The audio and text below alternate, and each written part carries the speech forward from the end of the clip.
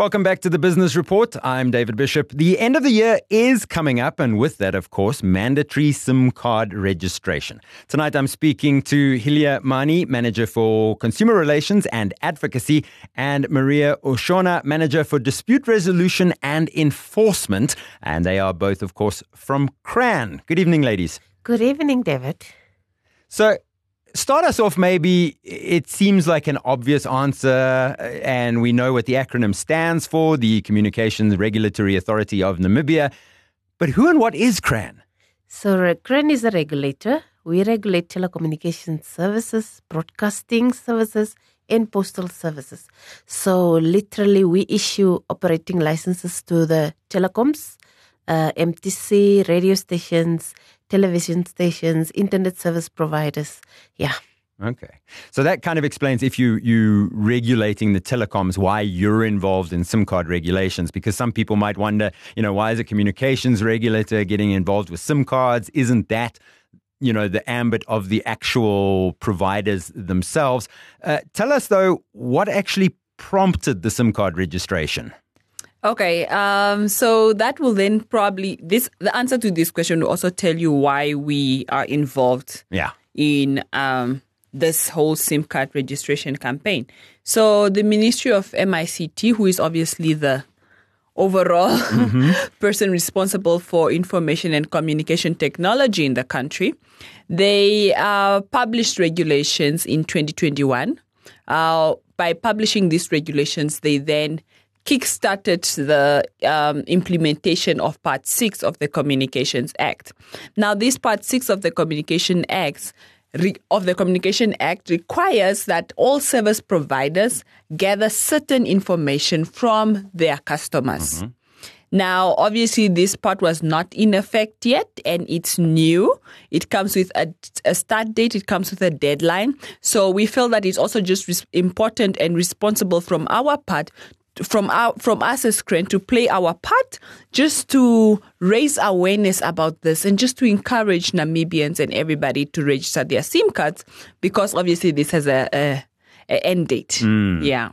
So I'm keeping you there quickly as the lawyer, because you mentioned, it makes a bit more sense then, the banks also do a know your customer type thing where you have to let people know. And previously you could just go to any supermarket and pick up a SIM card and nobody necessarily knows who that SIM card belongs to. What is the process, though, of knowing who owns a SIM card, and why is it actually important? So for banks, you can sort of understand that they need to know who they're dealing with because you're dealing with money and stuff. But some people might say, well, I'm just a tourist coming into the country buying a SIM card for the 2 weeks that I'm here. Why does it matter that you know who I am?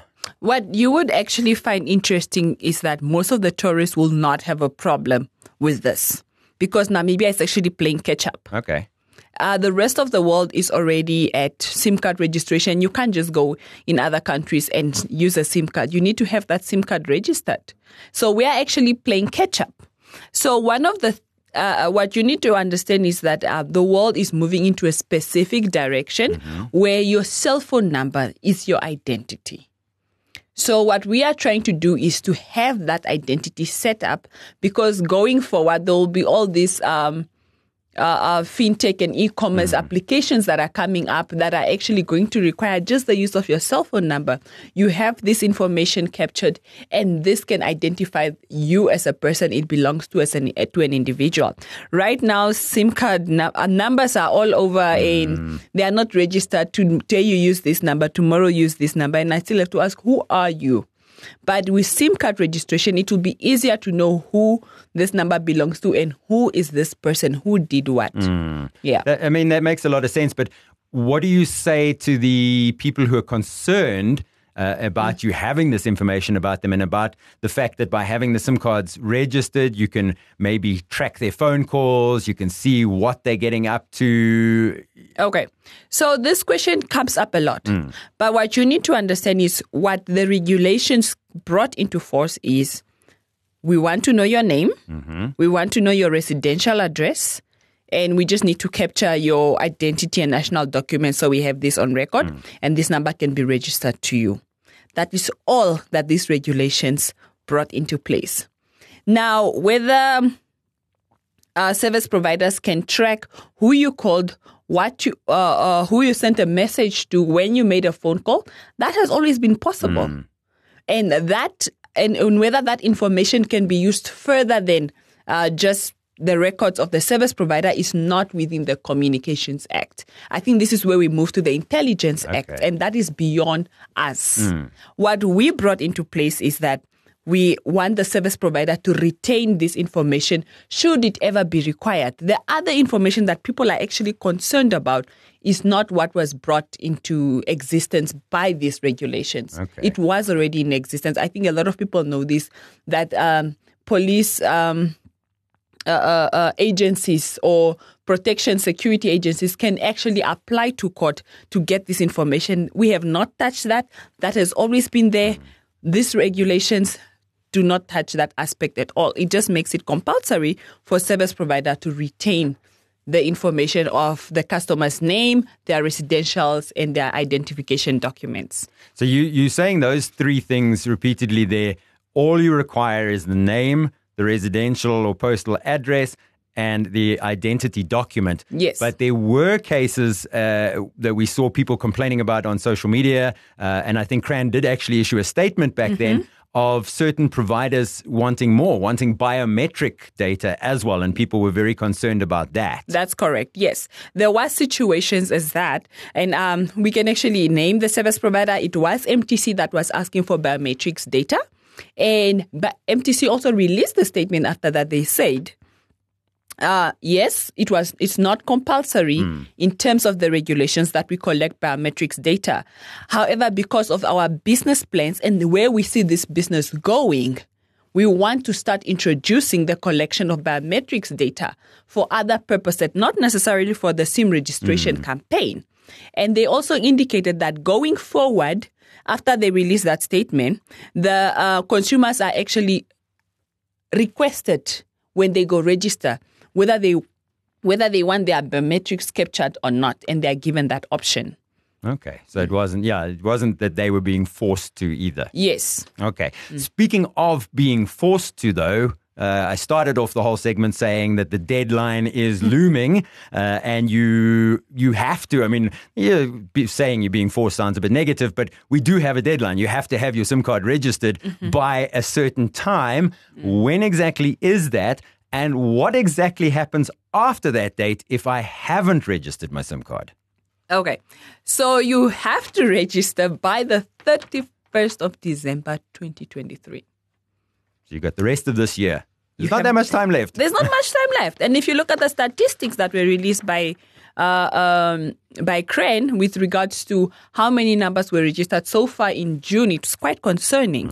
However, we all know that the minister recently said that there will be no extension. So we need to register our SIM cards by the 31st of December 2023. If you do not register your SIM card, okay, so you're going to get cut off. 31 December, you get cut off.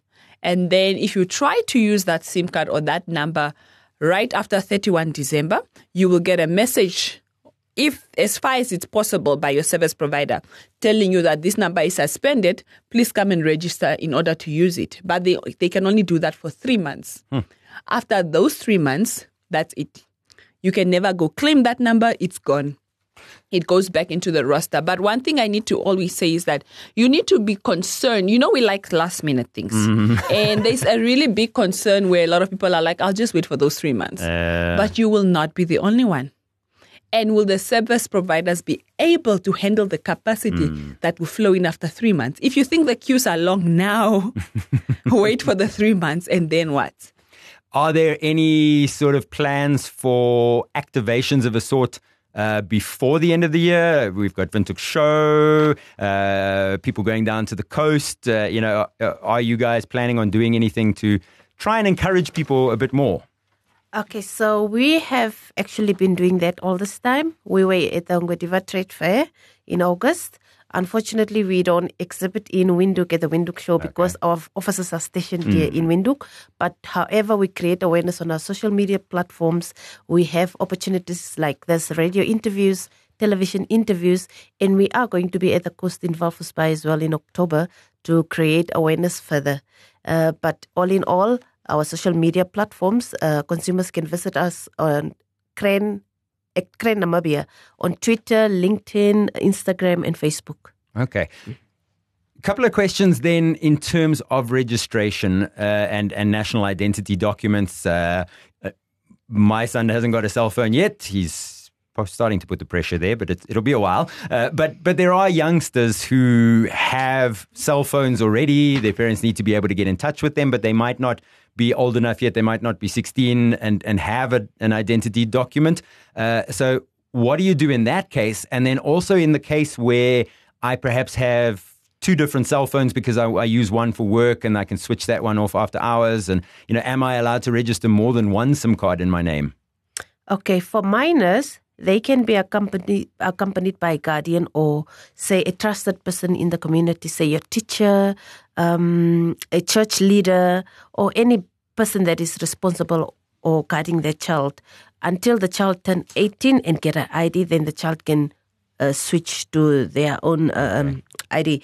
As for number of SIM cards, there's no limit to how many SIM cards that you can register to your one ID. Okay. You can register as many as possible.